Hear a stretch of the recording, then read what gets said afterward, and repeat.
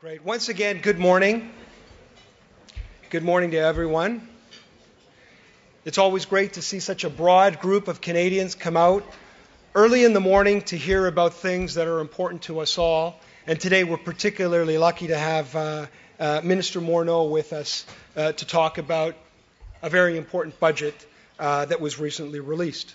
My name is Danny Asaf, and I have the pleasure this year as serving as the president of the Canadian Club of Toronto, and delighted and honored to be your co-host today, along with our partners and our friends at the Empire Club of Canada, represented by my colleague and cohort, Gordon McIver, whom you'll hear from very shortly as well. So it is an impressive crowd that I look out across today, and it was mentioned to me earlier, with the now being 2016, there's a lot of flexibility in how people can dress to work, often casual, and not many people can get this many people on a Friday to come out in formal business wear, and for the guys especially in wearing their ties. So that's an extraordinary accomplishment, Minister, to show the respect that everybody has for you.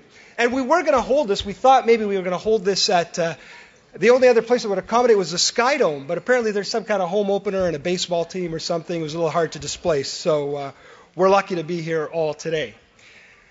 Here at the Canadian Club, we are, and the Empire Club of Canada, extremely proud of our rich history of being able to attract influential leaders and decision makers who make important policy and decisions on behalf of us all on things that are near and dear to our hearts. Both of our clubs have provided Canadians for decades closely guarded, nonpartisan platforms where we can freely and openly exchange ideas on these things that do impact our lives. Through our programs, many, like today, joint programs, including often youth and young leaders programs, diversity partnerships, and media and social media initiatives, we're able to bring these things to our audiences and our members. We are always committed to bringing a diverse set of speakers on a range of topics who will address things in thoughtful, even sometimes provocative ways, but always provide us with important insights. And today's topic is obviously no exception to listen about this very important budget. And a budget, of course, in many ways is a reflection of our collective investment in our future and how we want to see our country. And periodically, whether you're a person, whether you're a company, or whether you're a country, you want to think about, and it's important, to renew an investment in yourself. And this government and our recent election offered that vision to Canadians. And the majority of Canadians chose that. And today we're going to hear from the Minister about this inaugural budget. But of course, the best investment plans and the best initiatives mean nothing without great people to implement them. And we'll get a chance to learn a little bit more about our dear guest speaker and his track record and the hands that our future is in. Before we get to that, I would like to take an opportunity to ask our esteemed honored guest, Minister Morneau, to draw a business card from our collection there, and the winner will receive, courtesy of Air Canada, a $250 airline voucher, and we're proud to say Air Canada is a sponsor of the Canadian Club for this 2015-2016 season. Lynn Chow, our Executive Director, will announce the winner. Our winner is Patrick DeRochi from Environmental Defense.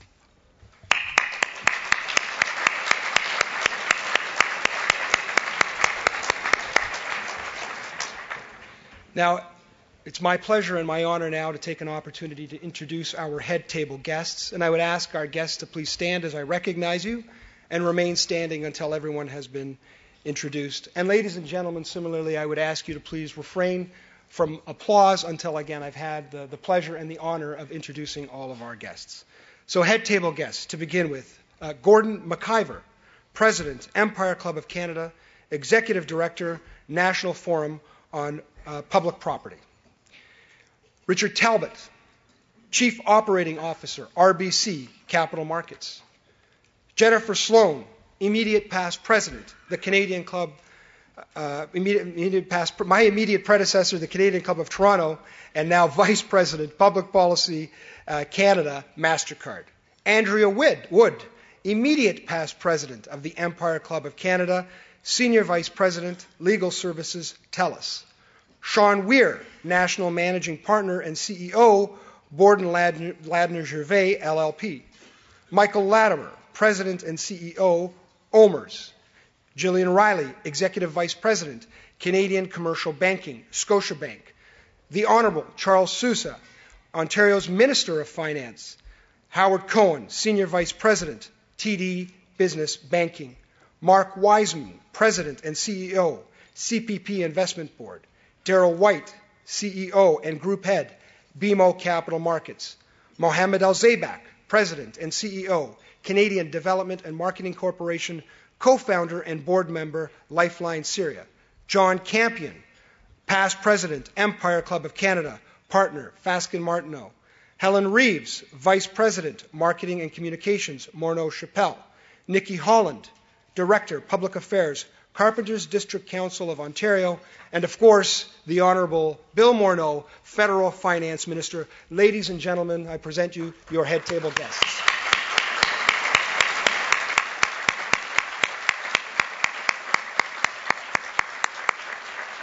Thank you.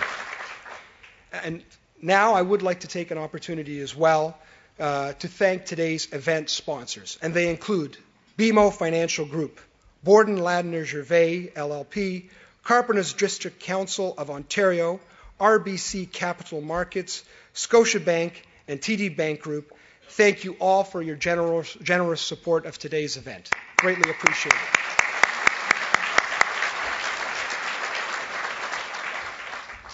And before I formally introduce today's speaker, I want to let our live audience know you can join the conversation via Twitter. Yes, we have joined the modern age, and you can follow us at CDN, CLB, TO, and Empire_Club. Now, it's my pleasure to head to the main event and introduce our main speaker. Now, of course, every generation probably feels it lives in decisive times. Our generation feels no less. And as I mentioned earlier, this budget is something that we have all been anticipating and looking forward to hearing more specifically from our guest speaker. And again, without capable, experienced, and well-intentioned people, these plans mean nothing. And today, it is a pleasure to welcome and honor our new Finance Minister, Bill Morneau, and hear from him. On March 22nd, the Honourable Bill Morneau, who has called Parliament Hill his political home for the past 5 months, delivered, in fact, his first budget. And it's been the talk of the land ever since. The government, by its own account, has big plans to recapture hope and optimism by injecting billions into our economy and investing in our future. Over the next decade, there are plans that include things such as spending $120 billion on infrastructure. Prior to this role, he served in the business world as the executive chair of Canada's largest HR services organization, Morneau Chappelle. He was a pension investment advisor to the Ontario Minister of Finance for 2 years, beginning in 2012. And he was later appointed to the expert panel to recommend an Ontario pension plan supplement to the CPP, and he has demonstrated throughout his life and his career also a commitment to community and his intention to better our community. He is the past chair of St. Michael's Hospital, Covenant House, and as well the C.D. Howe Institute. He has also offered his expertise to educational institutions, including the Canadian Merit Scholarship Foundation, the Learning Partnership, and the Canadian INSEAD Foundation. He was also instrumental in founding a special school for Somali and Sudanese youth in an African refugee camp. Ladies and gentlemen, we are delighted. Again, we are honored that he has taken the time to join us today. And would you please join me in a warm welcome to our Federal Finance Minister, Mr. Bill Morneau.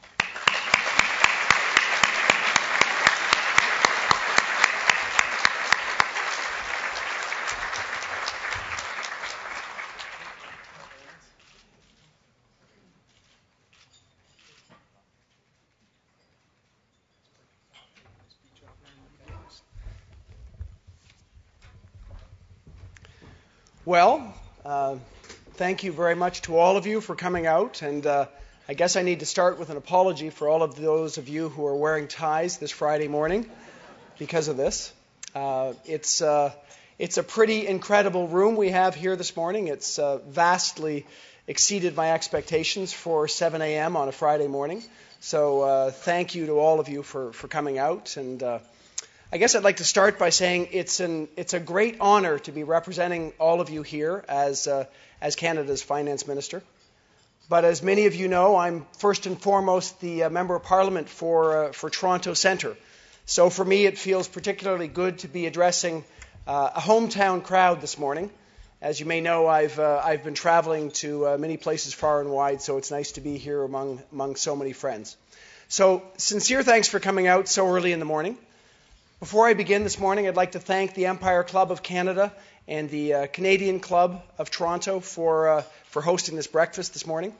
And I guess I'd like to thank Danny for that very kind introduction. I'd also like to acknowledge several of my colleagues who are here with me this morning. We have Majid Johri, Francesco Sorbera, Rob Oliphant, Nathaniel Erskine-Smith, Salma Zahid, and Marco Mendocino. We have been very successful as the Liberal Party in having a large number of Toronto members of Parliament, and I'm delighted so many of you could come out to join us this morning. I'd also like to thank my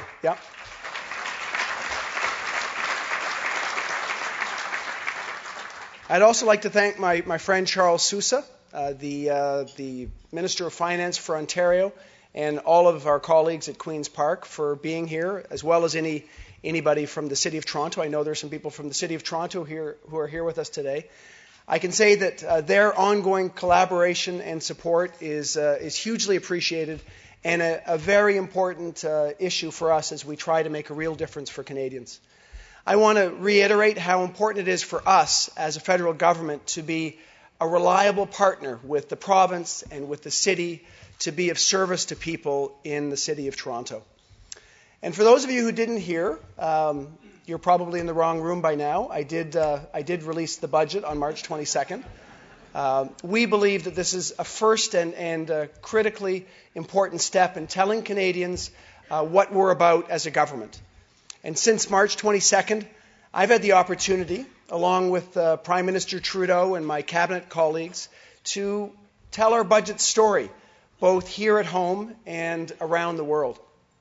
Earlier this week, I was traveling in Atlantic Canada. I was in Fredericton and Charlottetown and Cape Breton.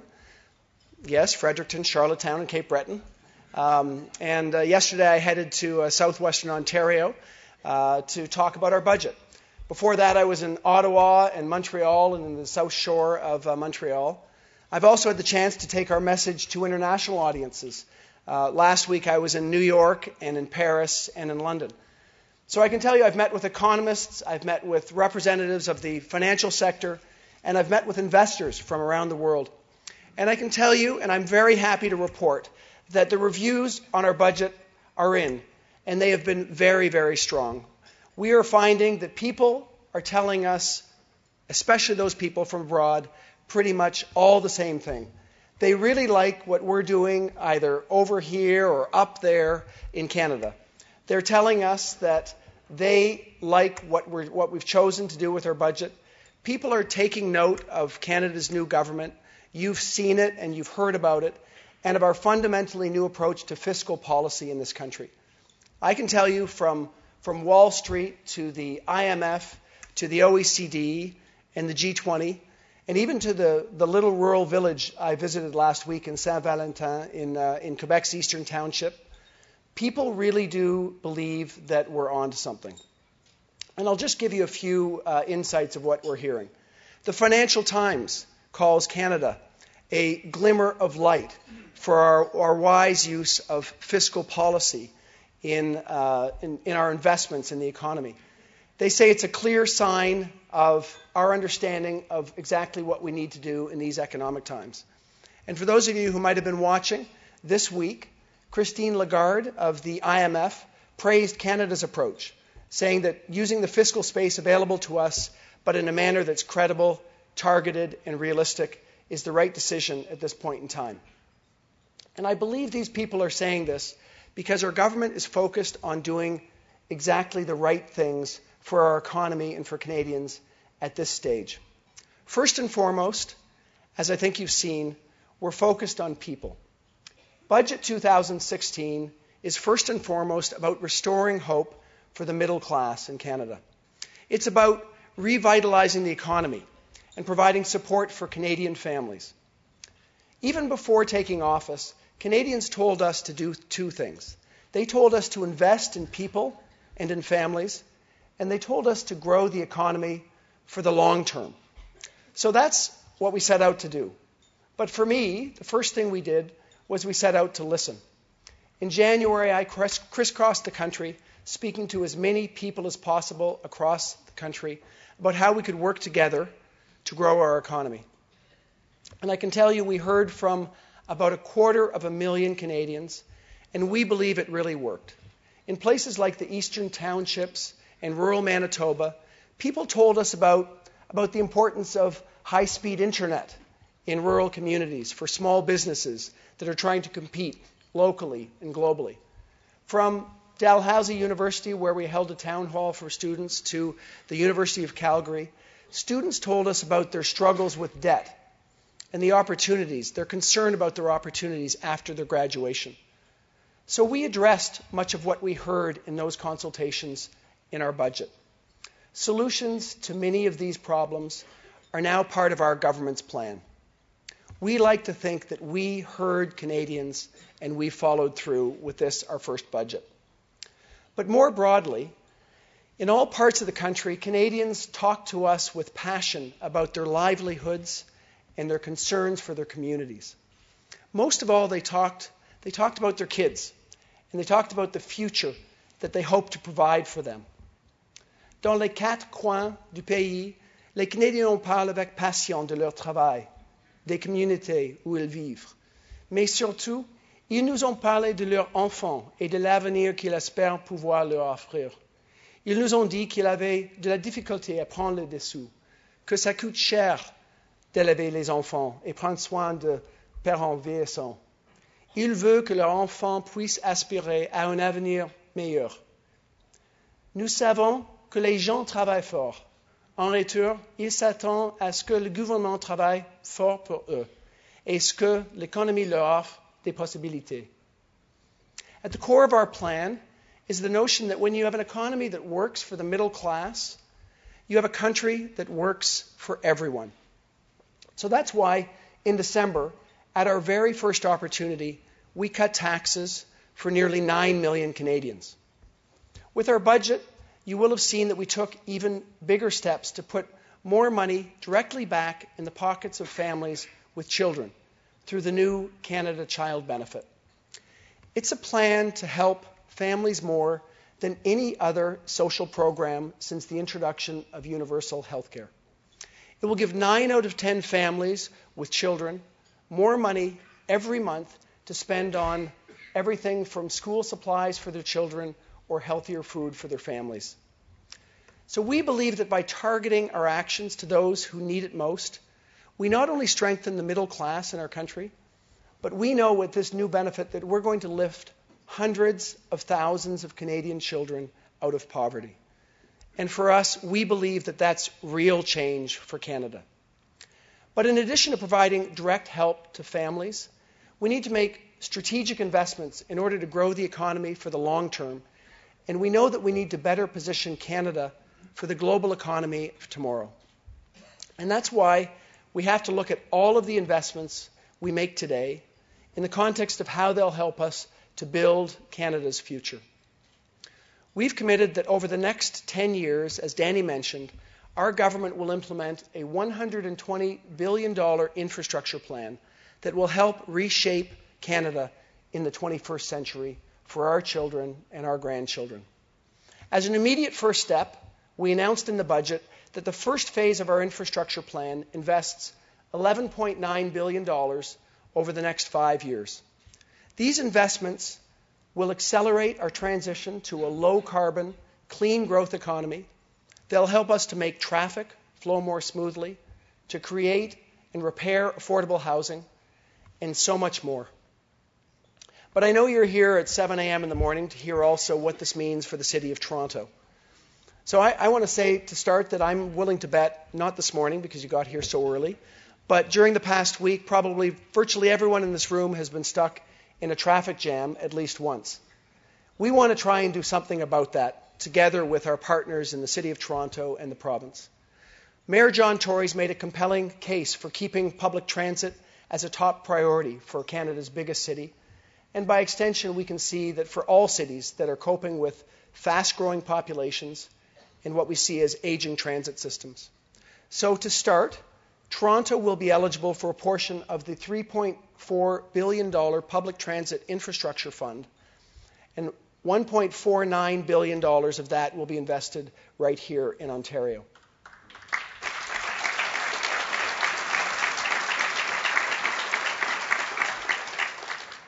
We've also committed to tying our funding levels to ridership. And this is significant, obviously, for a province that accounts for 44% of all public transit ridership in Canada, and where over 1.5 million people take some form of public transit every single day. We know that the money's going to help Toronto make needed upgrades, which could include purchase of new subway cars, low-floor buses, and streetcars. But we're also taking a first step on a new high-frequency rail service linking Windsor and Quebec City. Over the coming months, we're going to evaluate a Via Rail proposal that could one day build a dedicated track that will make it easier and faster to get to where you're going from Toronto, whether you're going east or west from our city. And Toronto will remain eligible for a share of the annual $3 billion for infrastructure projects that have been committed through the gas tax fund and the incremental GST rebate for municipalities. So by now you know that people and infrastructure are at the heart of the plan that we've put forward to Canadians. But perhaps the greatest untold story of our budget 2016 is that it takes a huge leap in positioning Canada in the global economy of tomorrow, an area where Ontario is leading the way in many respects. In my budget speech in the House of Commons, I use the example of Waterloo as a model that Canada can and must build on. Yesterday, I was in Kitchener-Waterloo to meet with Communitech. Many of you will know Communitech. It's an industry-led innovation center that's dedicated to fostering and supporting tech communities in the Kitchener-Waterloo region.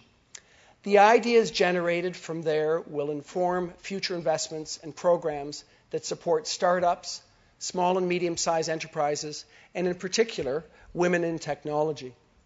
Even closer to home, we have another center doing similar work, the Ryerson Digital Media Zone, or the DMZ, which is another shining example of a successful incubator working to support entrepreneurs in our city. The leaders of these organizations can see what's coming in the future economy. And they know, as we know, that making Canada more innovative will truly require all hands on deck. Communitech and the Ryerson DMZ have tapped into a basic truth that we need to face in our country. We all need to be better partners with each other across sectors and disciplines so that together we can build a stronger economy for today and for tomorrow. And we believe that our budget 2016, we told Canadians that the federal government is ready to do its part in that partnership. In the next year, we're going to define a bold new innovation agenda that will position Canada as a center for global innovation. We want to be at the leading edge of the changes happening in the global economy, not just because it's good for tomorrow, but because it's good for today, for people living here and working here. To get things started, our budget 2016 really covers the waterfront in support of post-secondary education and institutions. We've targeted students as well as the places where they study. One of the important measures we put in our budget is it will increase Canada's student grant amounts by 50% for students from low and middle income families and for part-time students. And we committed to investing $2 billion over 3 years for a new post-secondary institutions strategic investment fund to modernize on-campus research, commercialization, and training facilities. We've also committed to investing an additional $95 million in discovery research through the granting councils, the highest amount of new annual funding for discovery research in more than a decade in this country. Finally, we'll take a page from Communitech and Mars here in Toronto and Ryerson DMZ by working with stakeholders to identify and build on regional strengths in our country. And we've committed to providing $800 million to support innovation networks and clusters across our country. We believe this is a good start on a new agenda. We know that we need fresher, broader, and more collaborative efforts to embrace the innovation opportunities that change brings. And we know that working together is the Canadian way. The public sector needs to work together with the private sector to help to create the conditions for success for all. So I know that many of you know this and that your organizations are already actively engaged and involved in the research and development space. But I'll say here that we need to do more. Business investment in research and development is absolutely paramount to our success. And I'm calling on you, as well as business leaders from across the country, to work with us as we take on this challenge. With your help, we know that we can put Canadian-made ideas, products, and solutions in the storefront of the new global economy. We're confident that this approach will bring around economic growth now and for the years to come. But a big part of our budget is we know that this will all be for naught if all Canadians, and if especially those Canadians in the middle class, don't benefit from our shared success as a nation. After all, how we treat our most vulnerable people in our society is really a measure of what kind of society we choose to be. So in our budget, perhaps the best example I can give you of our renewed efforts to ensure that we are helping the most vulnerable is our efforts to ensure that Indigenous peoples share in Canada's prosperity. I'll start by saying what we all know. It's simply unconscionable that we live in a country where children live without access to clean drinking water.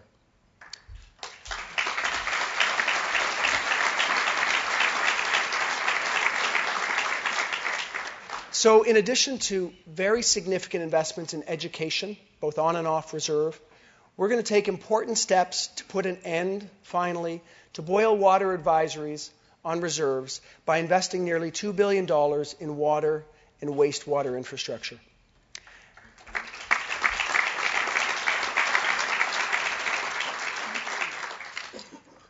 And we know that we have some other communities that desperately need our help.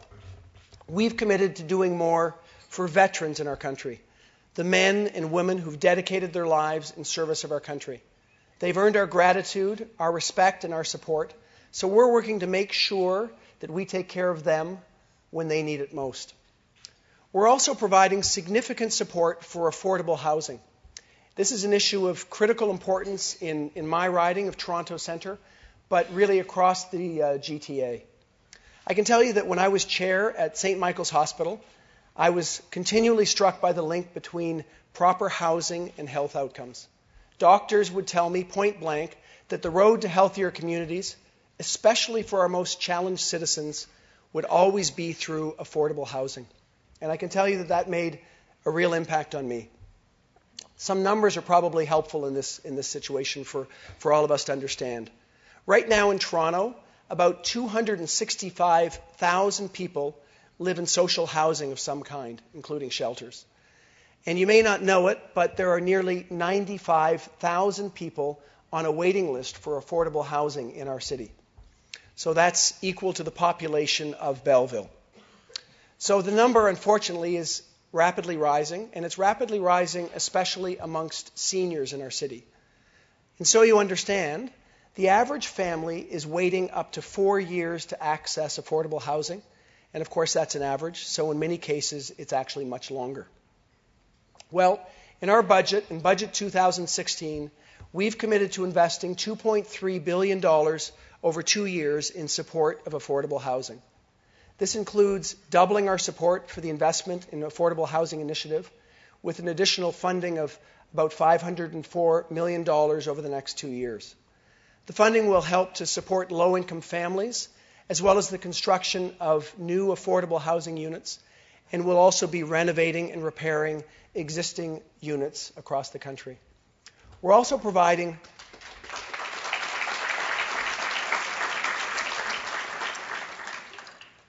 $200 million in dedicated funding specifically targeting seniors in our country. And finally, and very importantly, through partners at the Canada Mortgage and Housing Corporation, we're going to establish an affordable rental housing innovation fund, providing over $200 million over 5 years to test new ways to encourage more construction of affordable rental housing in our country. This investment is expected to support the construction of up to 4,000 additional affordable rental units in our country. Beyond that, we're going to work together towards developing a long-term solution that aims to help make the social housing sector more self-reliant. And we look forward to consulting with Canadians on a new national housing strategy. I can tell you that I'm personally committed to this initiative, as I know my colleagues are from across the country. As people in Toronto know better than anyone, our commitment to the most vulnerable is critically important. But what I can say is that our commitment to the most vulnerable doesn't stop at our borders, and it truly hasn't over the last year. I'm proud of the fact that our community has emerged as a shining example of a welcoming nation to nations around the world. Over the past few months, we've all been touched by the outpouring of support that this community has shown to Syrian refugees. The efforts of people like my friend Mohammed Al-Zaibak here, who's co-founded Lifeline Syria, and countless others represent the very best of our country. And I want to thank so many people in this room for all that you've done in this area.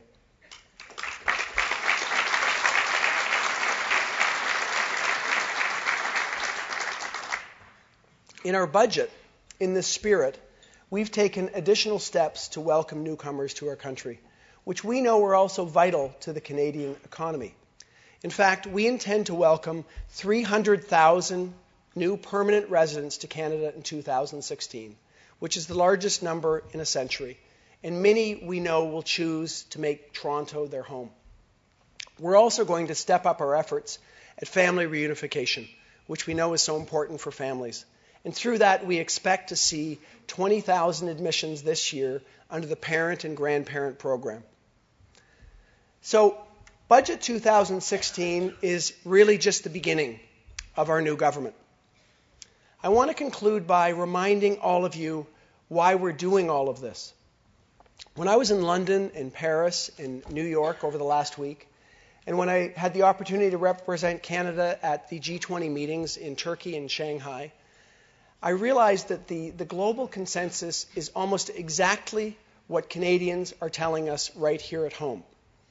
Investments in the economy are needed now more than ever. And we find ourselves in a very lucky position because we're at a time in our history where we have both the capacity and the willingness to act to make the future better for our children and for our grandchildren. We believe that we need to seize this opportunity. We can't afford to let it go. Thanks to leadership in our federal government in the 1990s and the 2000s, Canada now has a very manageable debt situation. Our federal debt to GDP is low. It's the lowest in the G7 countries. And we've committed that by the end of our mandate, it will be even lower than it is today. So, combined with very low interest rates, this means that we can make the necessary investments to strengthen our economy with confidence and in a responsible way. But I will say that having the capacity, it's not enough. We need to have the resolve to follow through on sustained and strategic investments, guided by a vision of a future in which all Canadians have a real and a fair chance at success. So this is our government's central mission. We're choosing to take advantage of an historic opportunity to invest in people, to invest in our economy, and to prepare Canada for a brighter future. Of course, we recognize that this is only the beginning of our work. We have so much more to do together. But we know that there's no limit to what we can achieve as a country together. And I want to say, and I'm so happy to be here this morning, that I look forward to working with all of you to make sure that Toronto and Ontario and Canada live up to our enormous potential. So thank you very much for coming out so early this morning, and thank you very much for being part of this new effort to make Canada better. Thank you.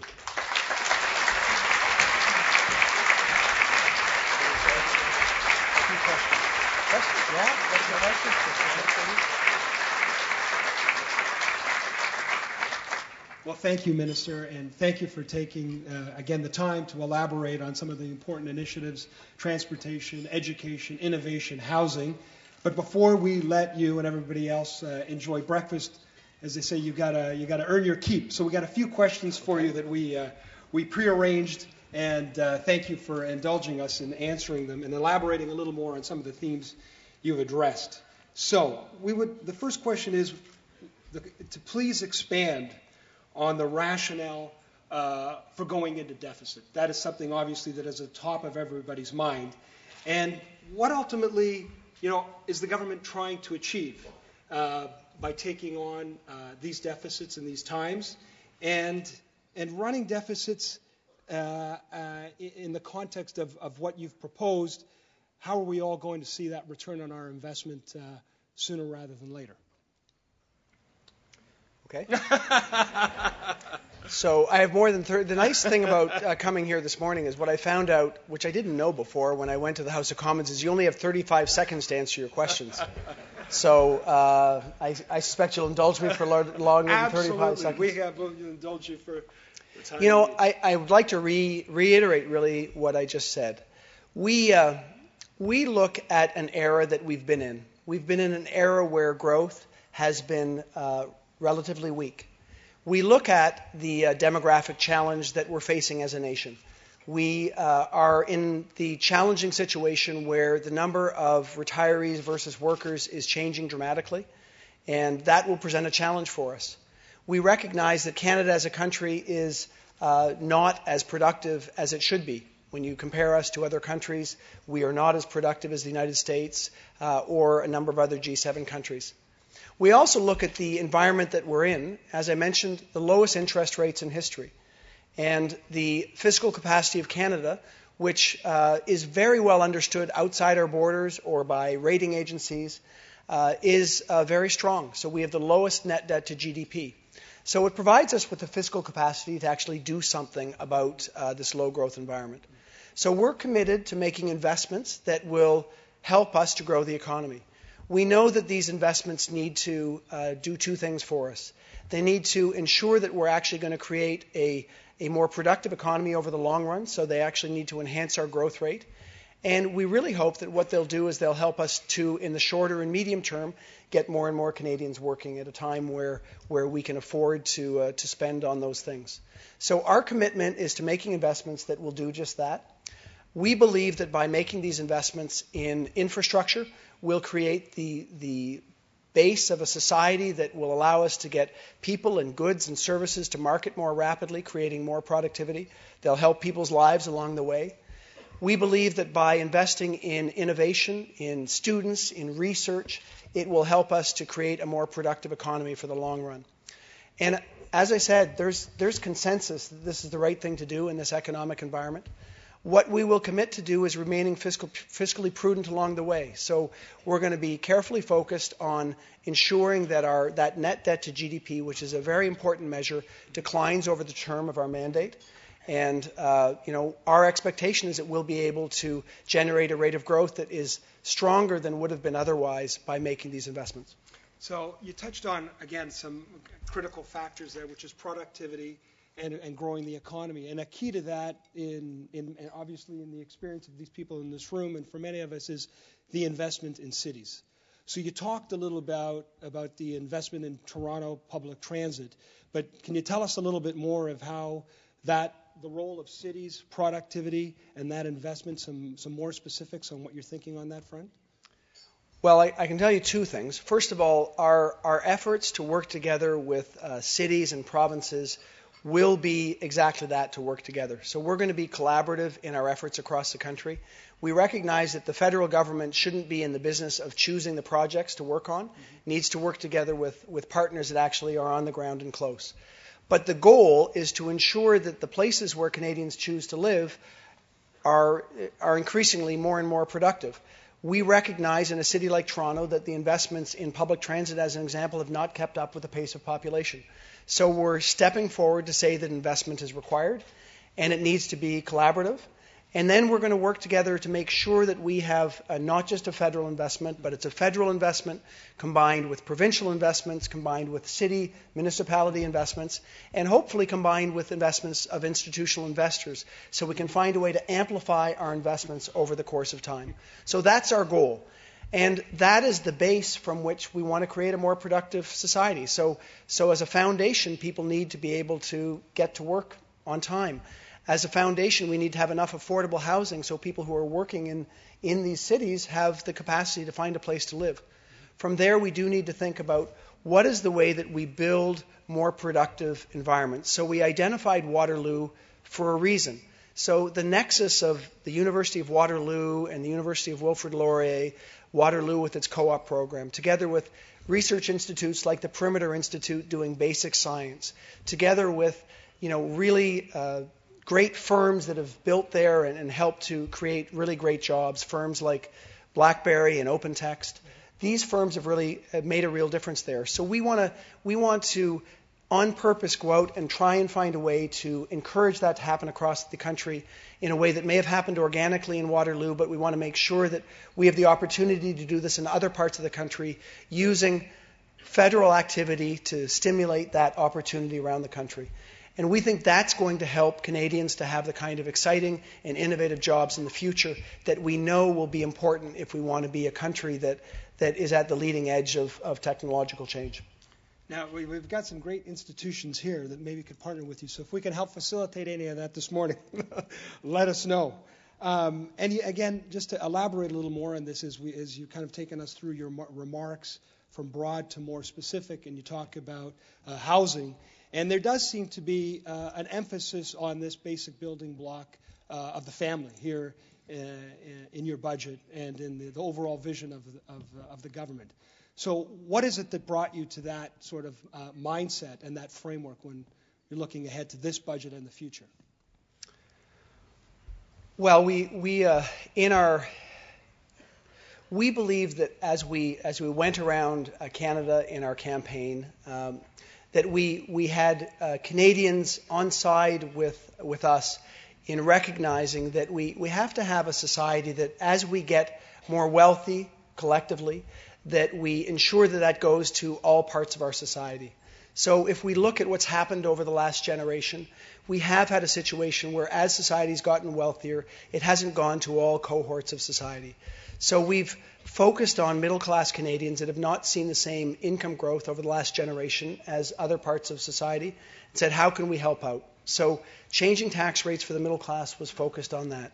Rethinking our Canada Child Benefit so that, to put it bluntly, someone like myself, I was getting a universal child benefit for my children that were under 18. And in my estimation, I'm probably not a good target for that child benefit. So we rethought that child benefit so that we could take the money that we were spending and spend it on Canadians that really needed it. So Canadians that were earning less income and that had more of a challenge. So that's what we've done. And looking at things like housing in our country is just a recognition that the housing stock for affordable housing in our cities have not kept up. Mm-hmm. Not only has the renovation and the rebuilding of those structures not kept up, but the new affordable housing is just not there. The statistics that I just mentioned in my speech, the 95,000 people on a waiting list in Toronto, I don't know if there's anyone in this room that thinks that's good enough, but I don't think that's good enough. We have people they're really across our city who are struggling to find places to live. So we think that finding ways to encourage people to build more affordable housing, finding ways to ensure that the affordable housing we have is acceptable for people to live in, is an important building block, because people are not going to be effective, productive members of our economy if they don't have a place to live and if they can't get to work. So these are the starting points. And from there, we're going to work on helping the students of today become the innovators of tomorrow by thinking about how we can ensure they stay in school and how we ensure that we are innovative in building research organizations that can really take on the global challenges that we need to take on to be the country that we want to be in the future. Wonderful. Thank you very much, Minister Morneau. Thank you. We'll let you off the hook. God willing, the best days of this country are ahead of it. Now I'd like to ask Gordon McIver to come up to thank you and adjourn. And of course, we need one more picture. Do people still get to have breakfast? They do get to have breakfast, absolutely. It's going to be better than ever. So let's take one last photograph together here. Okay. That's it. Just wonderful. That's great. It's great. Okay, Thank you very much. That's Thanks great. a lot. Thank you. Let me take this. Merci, Danny. Et un grand merci surtout à Monsieur le ministre pour ce très beau discours ce matin. Je pense que le premier budget d'un nouveau gouvernement est particulièrement important parce que ça établit non seulement le rythme de travail et le programme de travail, mais aussi le ton que ce nouveau gouvernement va adopter avec les Canadiens. Alors, Monsieur le ministre, on va tous suivre votre progrès avec énormément d'intérêt. Minister, it's a rare occasion, like Danny mentioned, to have this many hundreds of people gathered so enthusiastically this early in the morning to hear any speaker. And it's a tribute to you and the message that you bring to this room that it's so full today. Canadians, we would agree, as well, have reacted really favorably to this first budget, with its commitment to increase investment in innovation and technology, the new emphasis on clean energy initiatives and a reduced carbon footprint, a realization that large infrastructure projects in areas like transit, water, waste management, and housing are fundamentally important to the well-being of our economy, and a recognition, and I was particularly so pleased to see this, that we must finally take seriously the many issues associated with living conditions in Aboriginal communities.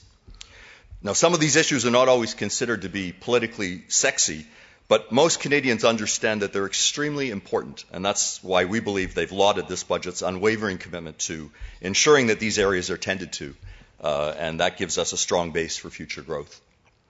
Minister, I think you probably are quite aware that these are two really old clubs. I think they might, in fact, be among the oldest clubs in the country. They've both existed for well over a century, and throughout the years have served an important role in Canada's national dialogue.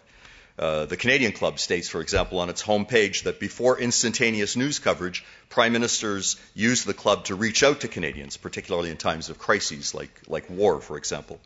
Our records at the Empire Club show exactly the same thing, and we even actually recently discovered that in times of old, all new members of Parliament were given copies of all the speeches from our club to help orientate them in the new job and help them deal with the myriad of issues that they'd be called on to deal with in their day-to-day activities. Over the past decades, our two clubs have come together on numerous occasions, but especially to co-present finance ministers. That's been a real tradition, and I think that's a clear recognition of the fundamental importance that both of our clubs attach to this particular document. It's in many ways a blueprint for many of the new initiatives and renewed commitments that the country will make over the coming years. So today's presentation, we believe, is a testament to the continuing importance of these presentations and the fact that the government still sees a role for us in helping to reach all Canadians across the country. Danny talked about instantaneous communication and social media. Certainly, that gives people a wider choice on how they receive their news, social media, and it's allowed our club to bring the messages that we have not only to people across this great country of ours, but right now we know that there are hundreds of thousands of people that listen to most of these speeches around the world through our global webcasts and podcasts. So it's an important reach out. And for this to happen, of course, though, the content must have three things. It must be critically important, interesting, and relevant. And your presentation today scores extremely high in all three of those categories.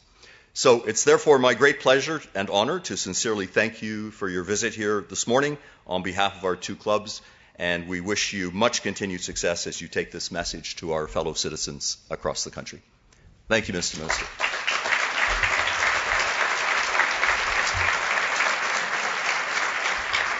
Now, it is unusual to do the toast at the end of a speech, but we're about to begin breakfast now. So, ladies and gentlemen, would you please join me and raise your glass and perhaps even stand for 5 seconds? And could we have a toast to our great country, to Canada?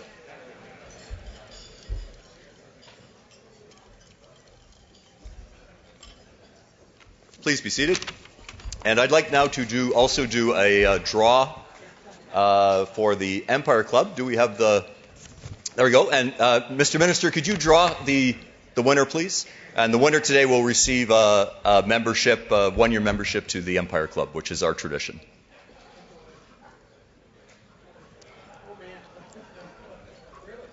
Do you want to announce it, Mr. Minister? Yeah, it's Robert Deluce. Robert Deluce. Congratulations. Congratulations. That name, I think, rings a bell with all of us. Ladies and gentlemen, this ends the formal part of our proceedings this morning. So on behalf of my colleagues at the Empire Club of Canada and the directors at the Canadian Club of Toronto, we want to thank you for coming out so early this morning on a cold spring morning. Please enjoy your breakfast and have a wonderful day. Thank you very much.